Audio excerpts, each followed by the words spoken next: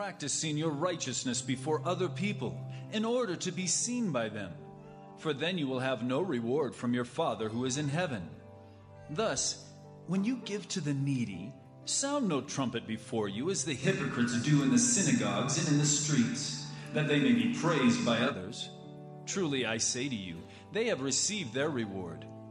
But when you give to the needy, do not let your left hand know what your right hand is doing, so that your giving may be in secret, and your Father who sees in secret will reward you. Let's pray. Father, we come before you this morning. We thank you for this text. We thank you for this exhortation. We thank you for the blessing that you have for us, Father. I pray that you would direct us through this text this morning. Open our hearts to the truth that you have by your Spirit, Lord. In Jesus' name, amen. As far as faith in Christ goes, as far as it is represented in the world, people can be put into three basic categories. The first is honest unbelievers, those who profess no faith in Christ and make no bones about stating that they don't believe that there is a God, they don't believe that there was a Jesus, they don't believe if there was a Jesus that anything he did has any effect on us for now or for eternity. Then you have the pretenders, those who try to act like they have faith in Christ, but they only do it for their benefit, for their gain. They actually are unbelievers, but try to pretend like they are believers. And finally, you have the true believers, those who believe with all their heart that there is a God who created this world, who created us, who sent his Son to be persecuted, to be crucified, and to be resurrected. No, these true believers don't live perfect lives because they live in this fallen world. But they know in whom their faith rests. And they know the gift that is awaiting them because of that faith, not by anything they've done. The title of my sermon this morning is The Reason for Giving. In our text today, Christ is separating the last two of the three different categories that you can put believers in Christ today, based on the reason. In that reason for giving. As I said when I went through the three, the pretenders are doing it for themselves. The true believers are doing it for God. And that's what Jesus is calling out and is pointing out in this text this morning. As we look at this text, we want to look at three questions, and they're not in your outline. I got them in a little late this week. But the three questions we want to look at are: what is righteousness? What is a reward? And what is a hypocrite? And breaking down those three words, I believe, shows us the essence of what Jesus is teaching in these 4 verses this morning. Starting in chapter 6, verse 1, and I encourage you, if you have your Bibles, to turn to Matthew chapter 6. We'll be putting some other verses up on the screen as we go throughout, but we're going to be hitting some of these verses frequently as we go through, these 4 verses as we go through this text this morning. So I encourage you to have it open so you have it in front of you. But in chapter 6, verse 1, Jesus says, beware of practicing your righteousness before other people. Well, first of all, he doesn't say, don't practice your righteousness. He says, beware of. I like to rephrase it just to get it in my mind is to be aware of. In Matthew chapter 5, verse 16, we've covered this verse, but it says, let your light shine before others so that they may see your good works, your acts of righteousness, and give glory to your Father who is in heaven. Scripture does not contradict itself. You say, but Kevin, verse 16 of chapter 5 and verse 1 of chapter 6, they would seem to, but they don't. What Jesus is saying is, let God be glorified in your good works. Today's text reinforces the consequences of wrong motives. Jesus isn't saying to hide all of your good works. He says, yes, don't let your left hand know what your right hand is doing. But the truth is, we just can't keep something secret.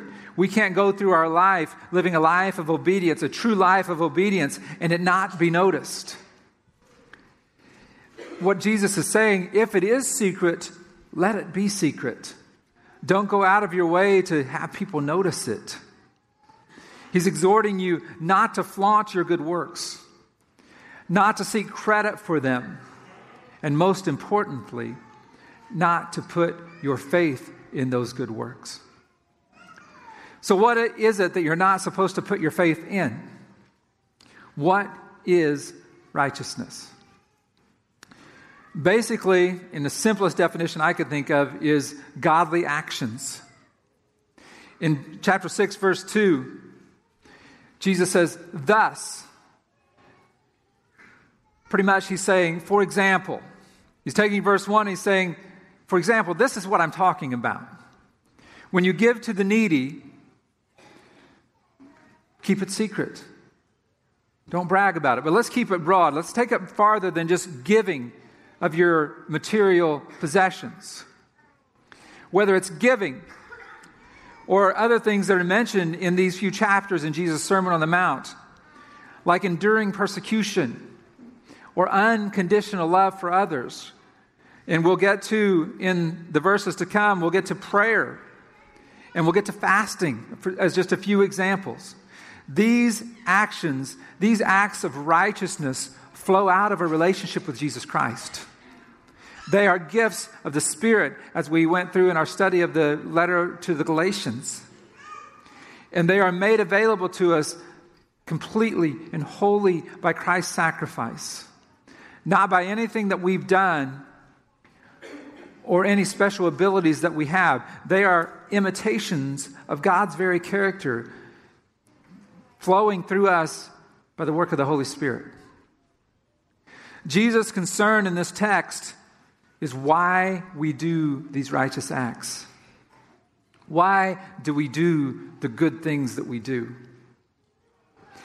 Well, the truth is, for our actions, we are going to receive a reward. The degree or the positive or negative effect of that reward depends on our actions. Depends on the motive for our actions. What exactly is the reward that Jesus is speaking of in this text? The Greek word is defined as the appropriate consequence or completion of a course of action. It's the end result of an action. It's the effect of what we do. The Greek word is also in the New Testament sometimes translated as wages, as a payment for something done. It can, as I said, be negative. Acts chapter 1, verse 18.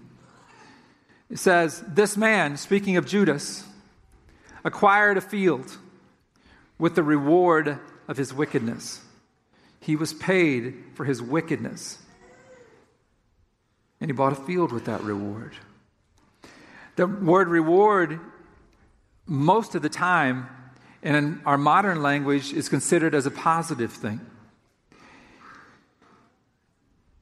And this word reward in the New Testament is actually always singular. I didn't think about that I didn't realize that until I was studying this text. It's not rewards, it's reward, as in one single reward awaiting us.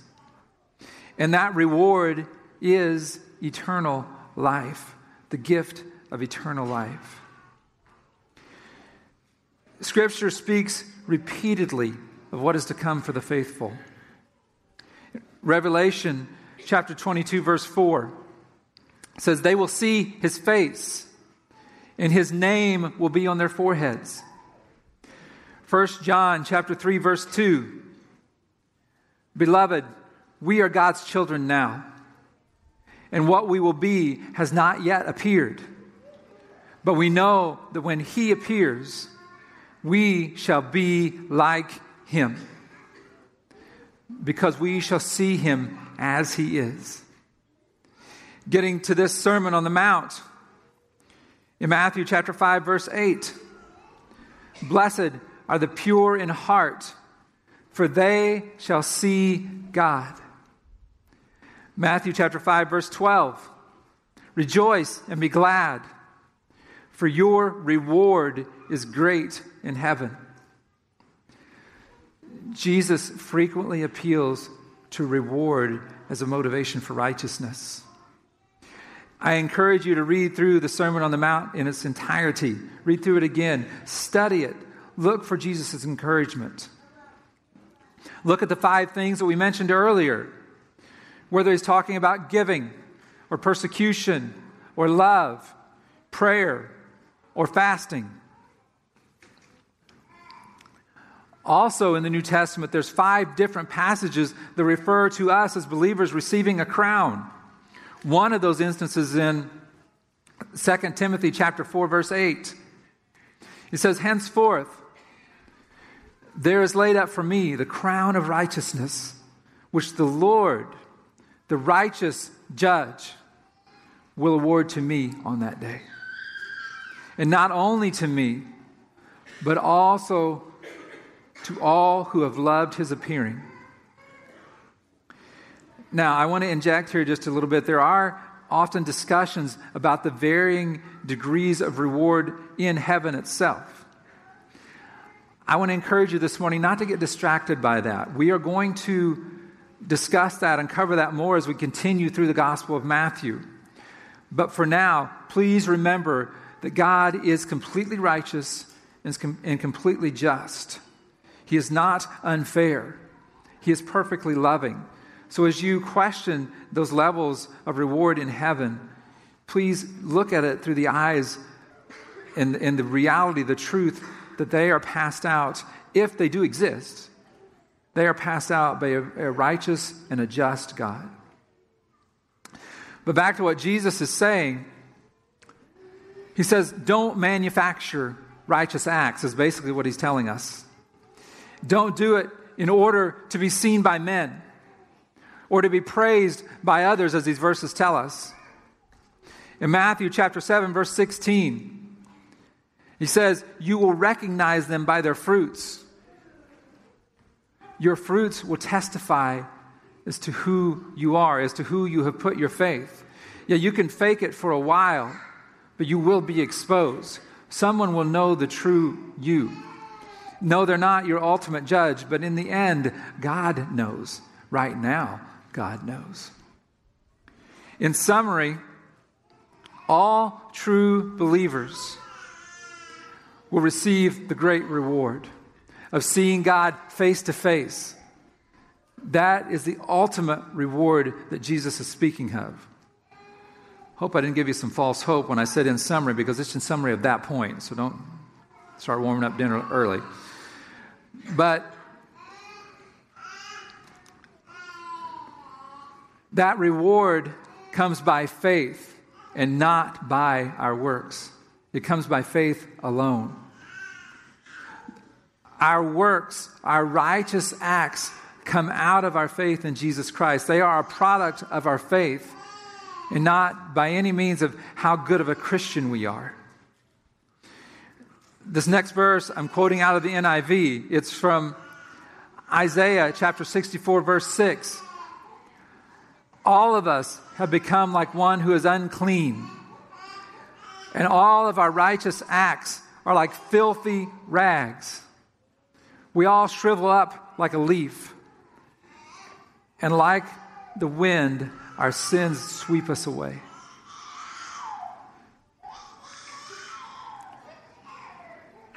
But we're convinced,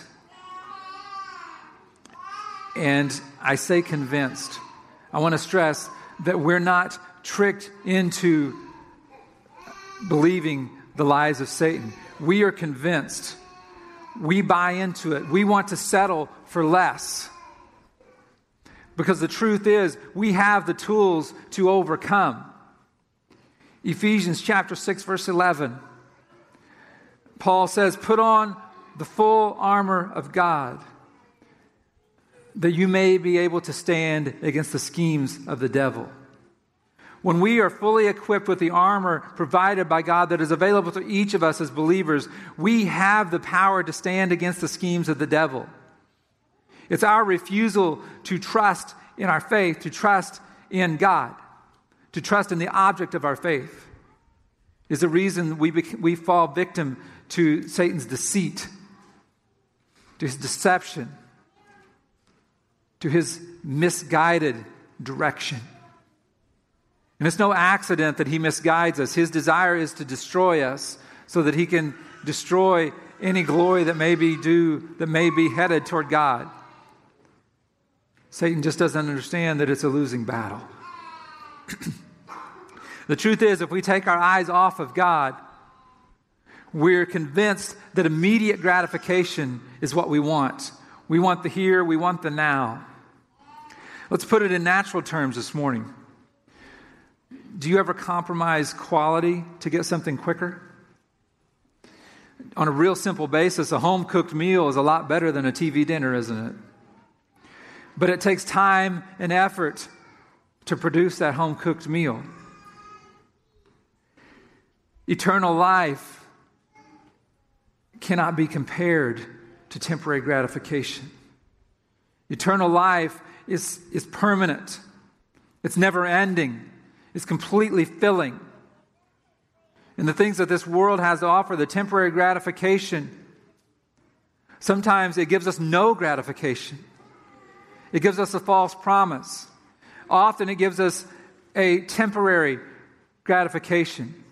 It might even give us a gratification that lasts until the end of our life here, but it will not pass into eternity. It feels good when people admire us, when people give us a good old pat on the back, when people honor us in some way. Well, those acknowledgments are temporary. Those people will move on to someone else, the next best thing, the next great thing that comes along, the next dynamic personality, the next person who has something to offer that you don't have to offer.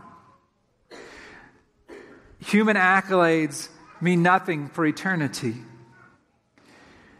Human companionship, believe it or not, means nothing for eternity. That doesn't mean that we're disqualified if we get those rewards. But if those rewards are what we live for, our eternity is in question. If you're living for the acknowledgement of man, for the fulfillment of material things, or earthly pleasures and gratification, they're going to come up short, if not in this life, when we cross into eternity. If our faith is not in eternal things, we face a dire position in eternity. God is the only one who offers us eternal life. And we cannot fake our way into eternal life. You say, Kevin, what do you mean fake? How do we fake our way? Jesus, in this context, in this text this morning, uses the word hypocrite. He said, you can't do like the hypocrites do. Well, what is a hypocrite? In our contemporary language, it basically means someone who says one thing but does another. That is true. And that is what a hypocrite is. And we probably all know hypocrites, sadly. In our flesh, we've most likely each been a hypocrite at some point in our lives. But the basic meaning behind the word hypocrite in this text is an actor. A pretender, if you will. Jesus is describing someone who is trying to act like a righteous person by doing righteous things, trying to portray righteousness by following the rules, by doing what is expected. And in the meantime, making sure that everyone notices, saying, hey, look at me, I'm a Christian because I'm doing this and I'm doing this. I'm going to church. I'm praying publicly. I'm singing. I'm doing all these great things. I'm serving in not-for-profit organizations or whatever it may be.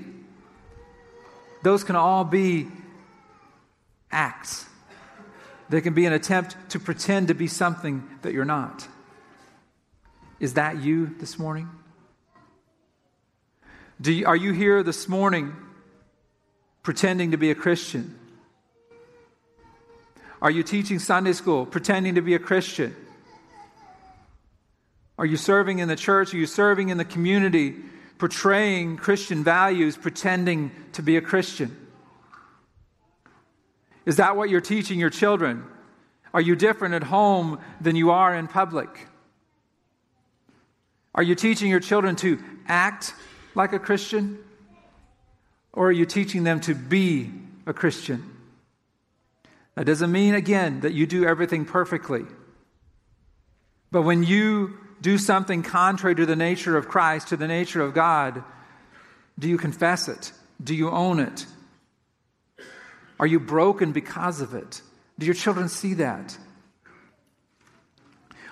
Or are you encouraging your children to act, to be actors, so that they can be praised for their good works, so that you can be praised for their good works, for their good behavior, for how many Bible verses they can recite? Are you encouraging them to act like Christians? Are you showing them how to act?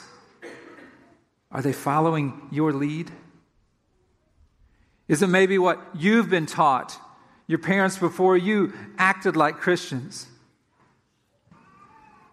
They came to church on Sunday and acted like the world on Monday. It doesn't have to be that way. You have an opportunity to break the cycle. You have an opportunity to stop it. Do you know what you're costing your children? Do you know what you're costing yourself? Jesus says, then you will have no reward from your Father who is in heaven. You will have no eternal life if you're a pretender.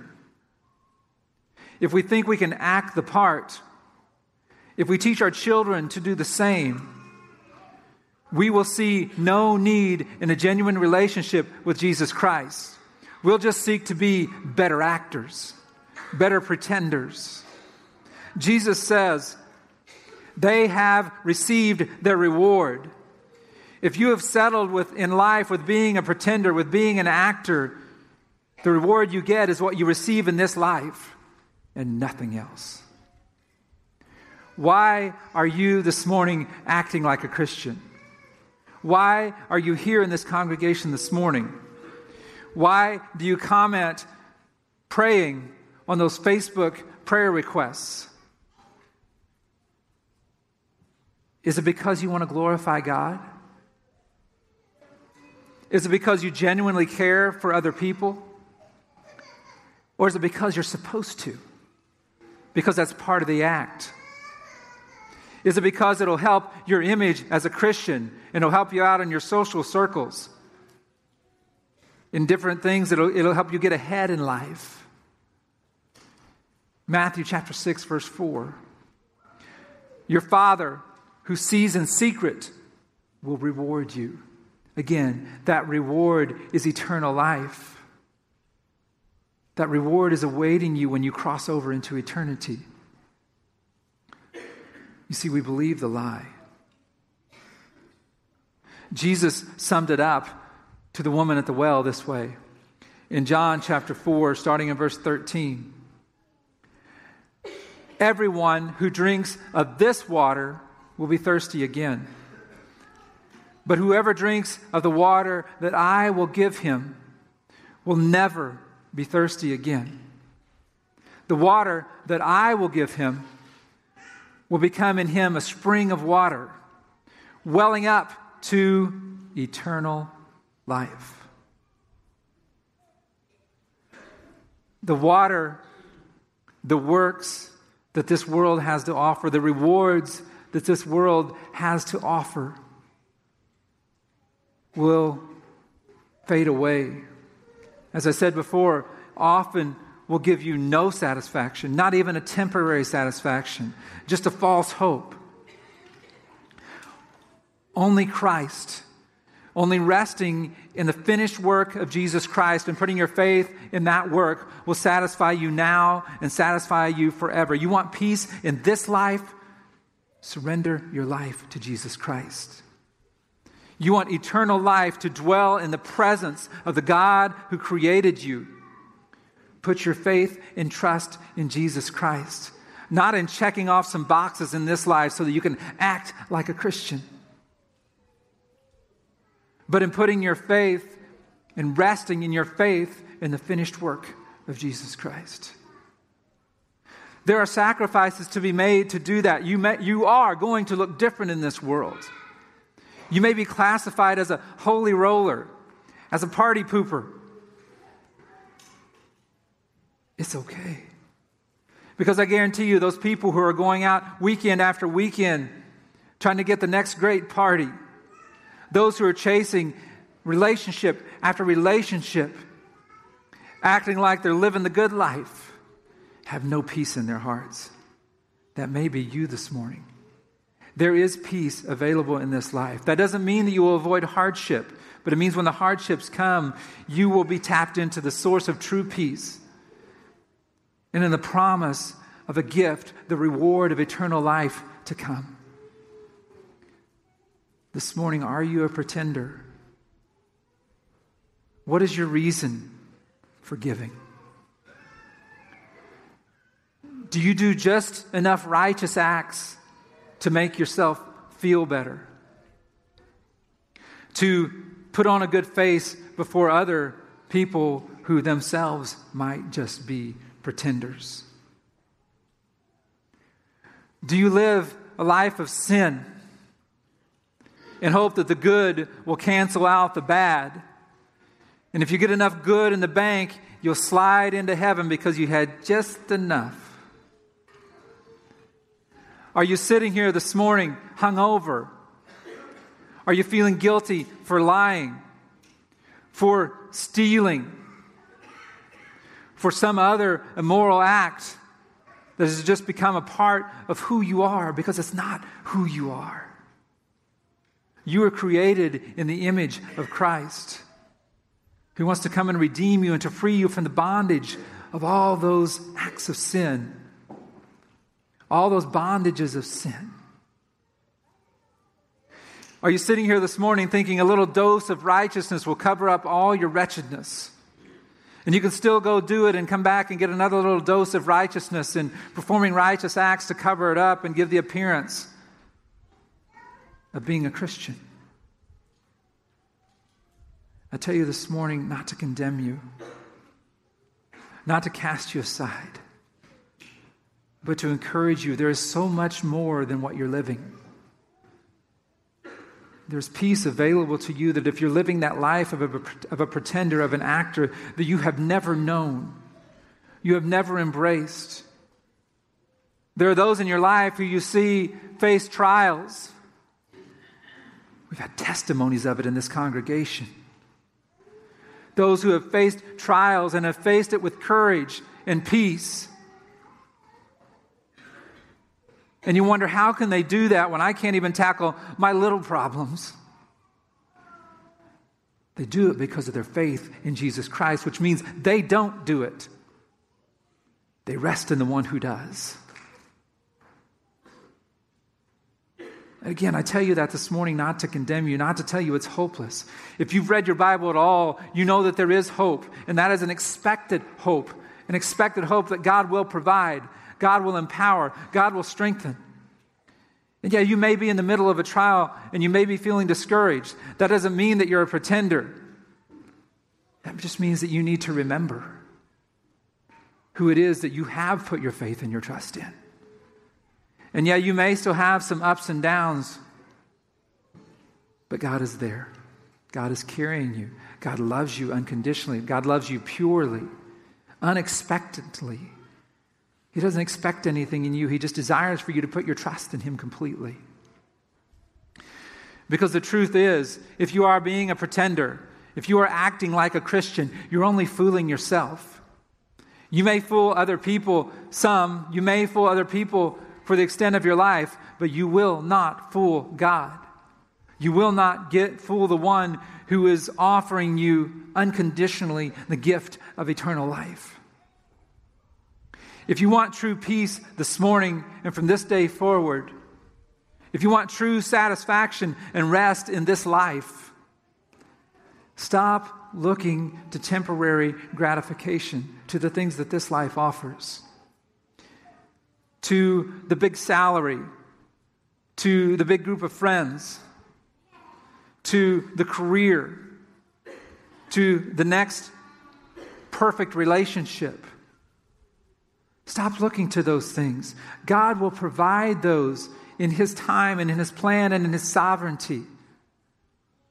But stop looking to those things that are only temporary and surrender your life to the Lordship of Jesus Christ. And when you do that, God's love will flow out of you. It will flow into the lives of your children, to the life of your spouse, to the lives of your co-workers, to the lives of your fellow church goers.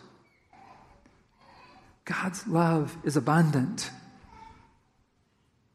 And the only thing keeping you from embracing that abundance and receiving the promises for this life and the promise of the reward of eternal life is your failure to put your full trust and rest and hope in the finished work of Jesus Christ. Jesus in this text this morning is not just encouraging us to open our bank accounts. He's encouraging us and reminding us of the reward that is to come when we open our hearts to the finished work of Jesus Christ. Let's pray. Father, we come before you this morning, Lord, we thank you for the great reward.